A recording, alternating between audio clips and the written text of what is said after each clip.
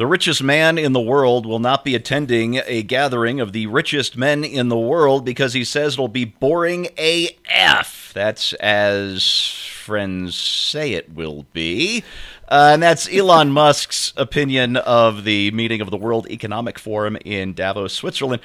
Gentlemen, I think Davos is interesting for a variety of reasons. One, you've got, well, if I were a mean-spirited guy, I might call it a target-rich environment. But you have the richest and most powerful people in the world all gathering in one place to, well, frankly, try and determine the rest of our fates. How successful they'll ever be in that is, I suppose, up to us. But I've come up with a theory about what they're really up to at Davos, and I'll get to that in a second. Before I do, though, part of me wonders if Davos might be losing a bit of its charm for the richest and most powerful. Elon Musk won't be there. He says it's boring. Go ahead. Can I interrupt you for 1 second, Steve? Could you just explain to people what that is for those people who may not be familiar with what's going on at Davos and the World Economic Forum? The World Economic Forum was started by a German billionaire, Klaus Schwab. German billionaire and Bond villain in 1971. And Bond villain, yes. He's very much into things like all kinds of social controls and global depopulation and just generally bad stuff. But he won't be in attendance this year, even though it's his WEF that puts on Davos. He's claiming a scheduling conflict, as though he didn't know this thing were going on. George Soros. Plus, he's also like 84 years old. Yeah, he is. George Soros won't be there. Another Bond villain billionaire. There's a rumor he's having some health issues. I don't know if that's true or not. Also not in attendance this year, Joe Biden, Janet Yellen, Bill Gates. These are some pretty big names, whatever you happen to think of them as individuals. Before we get into all the paranoid stuff, which, believe me, I will, I just want to ask, when you see, Bill, these big names not in attendance, does this make you think that Davos is no longer such a big deal, or has maybe the real power moved to something a little quieter? I think there's no question that the brand has become a little more toxic. It's been under the radar for most of its existence, and for the last 2 or 3 years, ever since it became known that Klaus Schwab had said it was originally an attendee at the World Economic Forum, so a woman, I believe from Montreal, who basically said, "I'm 30 years old, I don't own anything, I don't own my apartment, I rent everything, and I'm happier than I've ever been." So World Economic Forum took that and tweeted it out as, in the future, no one will own anything and everybody will be happy. No one will own anything, really? Okay. So that got a lot of mileage. They've been beaten up a lot on rightfully so for the. Cause see, here's the thing about Davos. They say the quiet part out loud and they do it on camera, and once it started to hit critical mass in terms of enough people knew who this was. I'd never heard of Schwab 2 years ago. I had no idea who he was. I have a real good idea who he is now. Yeah.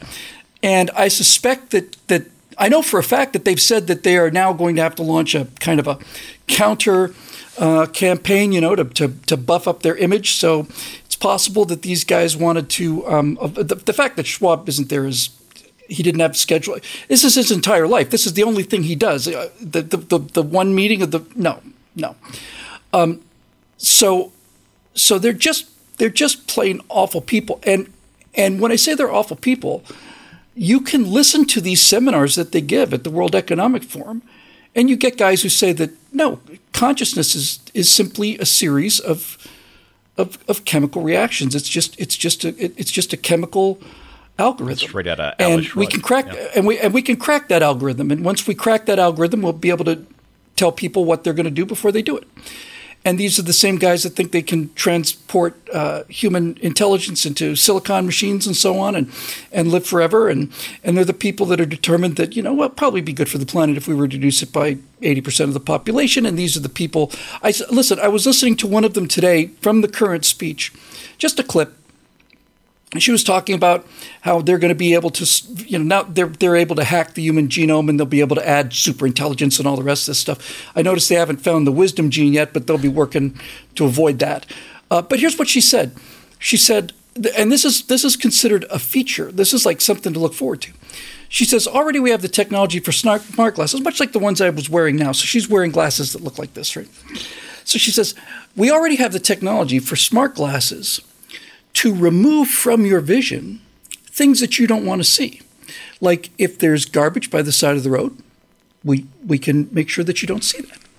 Homeless people, we can make sure you don't see that either. And I thought, that may be the most dystopic thing I've ever straight out of heard. They Live. And that's quite a bar to clear when you're dealing with the World Economic Forum. But it's like we have the technology to make sure that you can go through life in your little bubble that you're living in now. And if you should ever have to leave the skyscraper, we'll make sure that you don't have to witness the starving people or the dead bodies or the piles of garbage or the food riots or the burning buildings. We'll just take it out. And these people are so deep into the trap of intellectualism, they genuinely think that 50 of them knows what's better for 8 billion people than the 8 billion people do. They genuinely believe this. And the only thing that I think is hopeful is that they're not going to achieve any of these things. However, Schwab, in maybe it was a taped introduction because I heard him open the thing, he said that this might be the year of, what did he call it? Polydemics. Polydemics. As in Yes, multiple epidemics? Multiple epidemics, yes. Oh, polydemics. Yeah. Okay, I get it. Yeah, polydemics. I think that was a term he uses, poly something.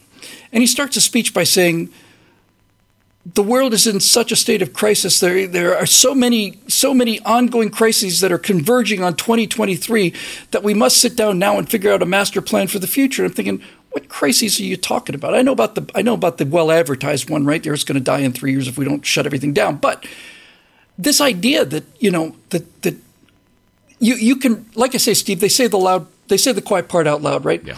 We're going to create a sense that the world is heading for such imminent catastrophe that the only solution will be to allow this small group of super genius elites and their one world government to take the reins before we go careening off the cliff into extinction. And I think they're a little surprised. In fact, I know they're a little surprised. In fact, I know they're quite surprised that regular people not only seem to have a problem with this, but are pushing back against it. The plebes. Yeah. Some of the pushback came last year in the Netherlands, where thanks to this whole global environmental movement, most people don't know this, but the Netherlands is the world's second largest food exporter after the United States, and the government is shutting down the farms left and right. That's by far the most efficient farmers in the world, including Americans, by far. Yes, and so we're at a time with 8 billion people, and on purpose, they are shutting down the world's second largest food exporter. 3,000 farms. Yeah. It's madness, but it is part of this depopulation. And what's the pretext for that? It's good for the environment. Climate. They're reducing carbon. Oh, yeah. I see. And Bill Gates, the computer guy, who's one of the key founding members of this, is the largest holder of agricultural land in the United States. He may be the largest holder of agricultural land in the world. He may be on the board, but I doubt he's a founding member. It started in 1971. He was pretty young back then. Okay. Well, in that case, he owns, I think the number last, if I remember correctly, something like 270,000 acres of farmland. Wow. That sounds like an awful lot. Scott, get hurt with dirt. At this year's WEF, a Swiss MP proposed that we change our cities where there's no individual ownership of cars, and that will punish businesses that don't align with environmental goals.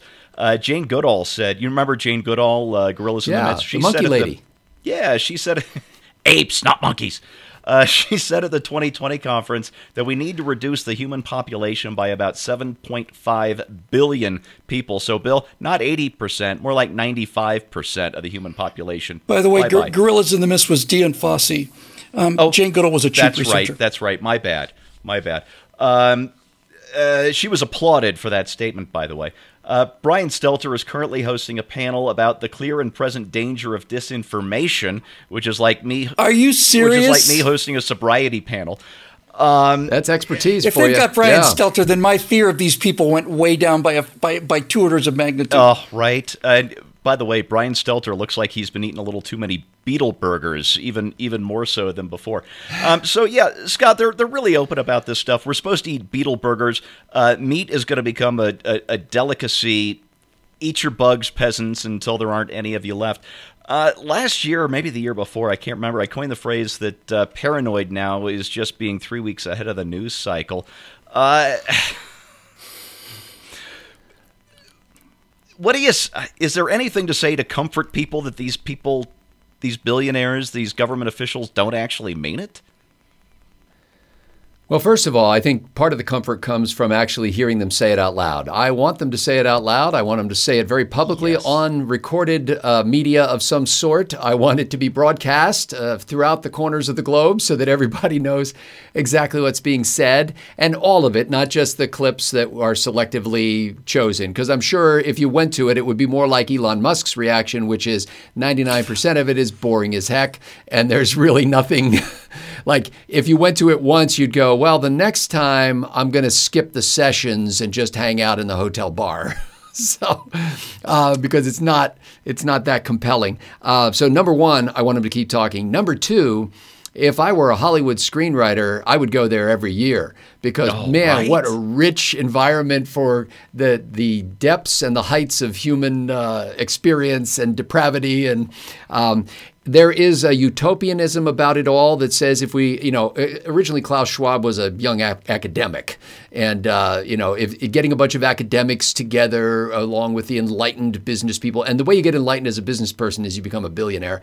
Up till then, you were just a scrappy, filthy capitalist. But then once you become a billionaire, then you're an enlightened individual. And getting them together to fantasize about a world being a better place while the world is basically saying, we don't want to be a better place.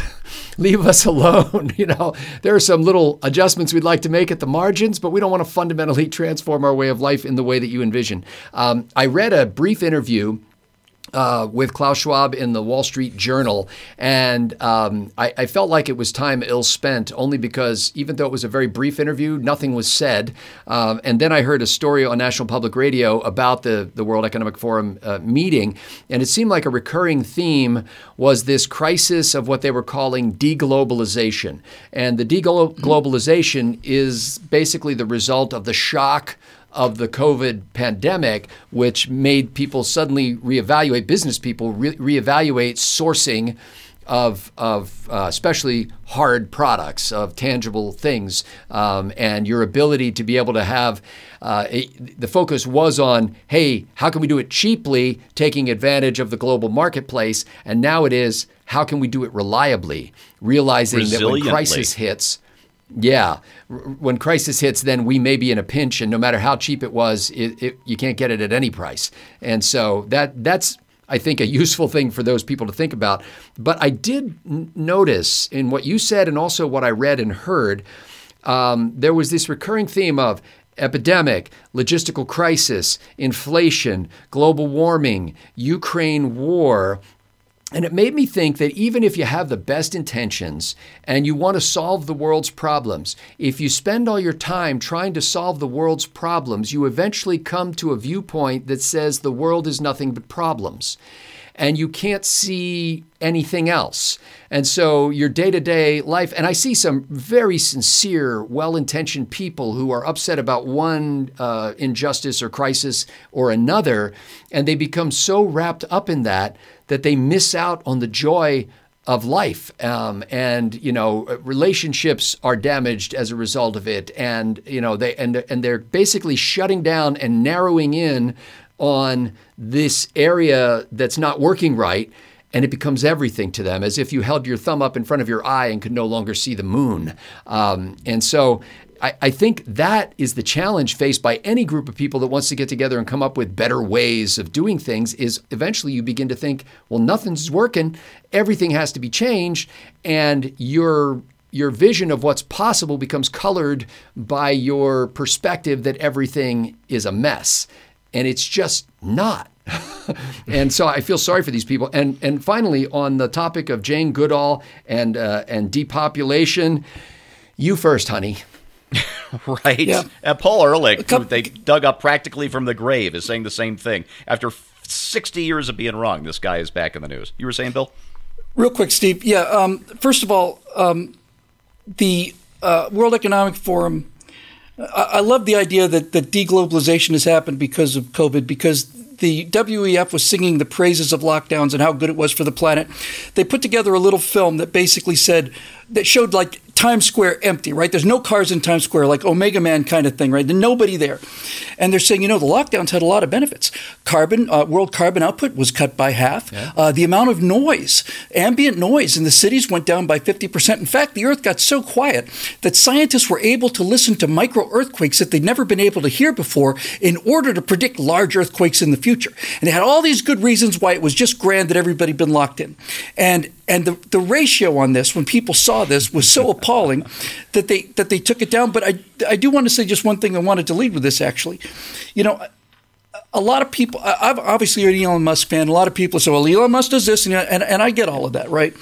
But I remember thinking, okay, if Elon Musk is going to the World Economic Forum, that will significantly reduce my respect for him, significantly increase my suspicion of him. And the fact that he didn't go is reassuring to me, because he may be an eccentric billionaire, control freak lunatic, but at least he's our eccentric billionaire control freak lunatic.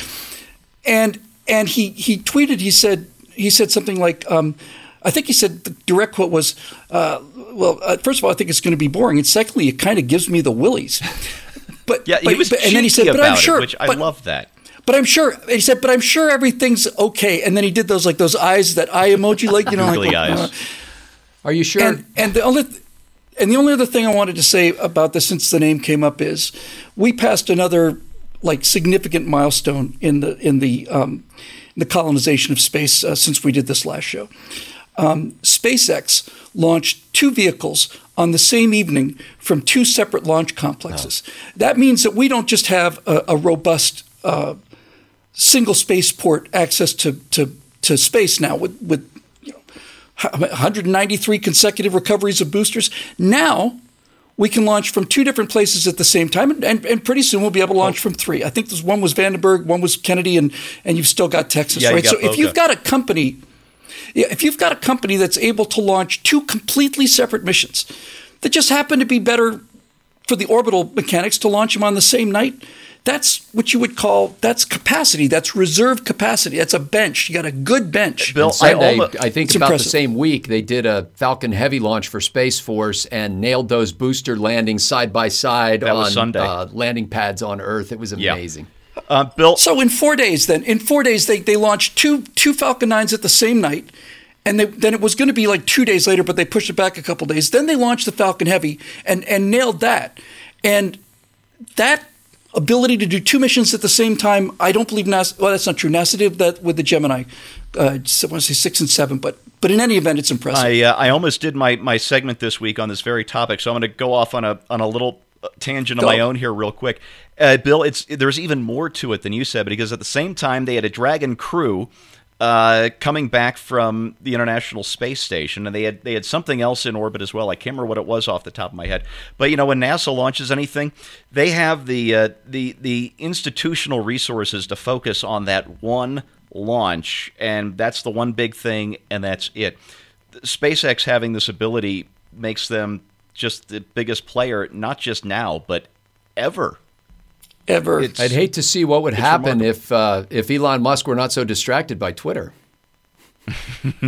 Or Tesla, or the Boring Company, or anything else Tesla like just that. slashed their prices. During the same week, Tesla dropped the average cost of a car by $7,500 to $13,000 or something. Yeah.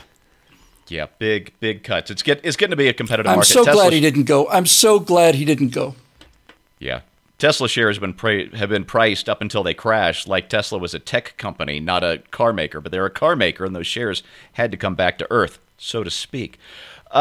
Gentlemen, there's a lot going on here with the paranoid stuff. Bill, you mentioned this, that vision of 2030 that was written by a Danish member of parliament, and the article said, "Welcome to 2030. I own nothing, have no privacy, and life has never been better." And the WEF didn't just tweet that out. They actually published it on their website. And when the commotion hit, they scrubbed it. They tried to pretend like it didn't exist. And now there's a thing going around where the paranoid right made this up, except we've got the screen caps, okay? This was on the WEF website. I've never been so proud to be paranoid right-winger in my life. Right? They really are out to get you. And it gave me this vision of the future. They want us not to have cars. You'll be able to call an Uber or ride the bus if, it's the hours that the bus is running and your social credit is in good enough standing to And to get if on your the social Uber. score is good enough, because if that QR code goes red like it did in China, you are locked in your house, Yeah. and you can't get food, and you can't get on a bus. You're done. You are done. You'll eat your bugs. Everything you'll have to watch on TV in your little apartment will be woke and monotonous and boring as hell. The best, I guess you could say, is that pot and shrooms will be legal to give you something to do to pass your wretched hours. And my theory is they can't do the whole Nazi death camp or Soviet gulag thing anymore. Nobody will put up with that. But if they can just keep us locked up and bored to death, we'll just depopulate ourselves. Now, maybe I sound paranoid, but 3 years ago, the paranoid ones were the ones who turned out to be mostly right. So we'll see what happens. The good news is, who was it? I've got my notes here. Christopher Rufo, who's just a brilliant guy. He's going to be running. He's going to be on the board of that university that DeSantis is turning into a real liberal arts school again. He had this Twitter thread, I think on Monday, that's a real must read. You should look for it. He said, I want the political right to be effective, and the focus on the WEF is a distraction and an inferiority complex. He says, if instead of the WEF we focus on civil service reform, institutional governance, anti-ESG legislation, and higher education reform, we'd be much better off. In other words, we're going to steal a line for the left. Think globally, act locally. And that's your right angle on that, brought to you by the members of BillWhittle.com. Hey, just one more time. If you're watching these for free, totally worth it. But you'll feel even better if you become one of our producers. So join BillWhittle.com today. We'd love to have you on board. Thanks so much for watching. We'll see you next time.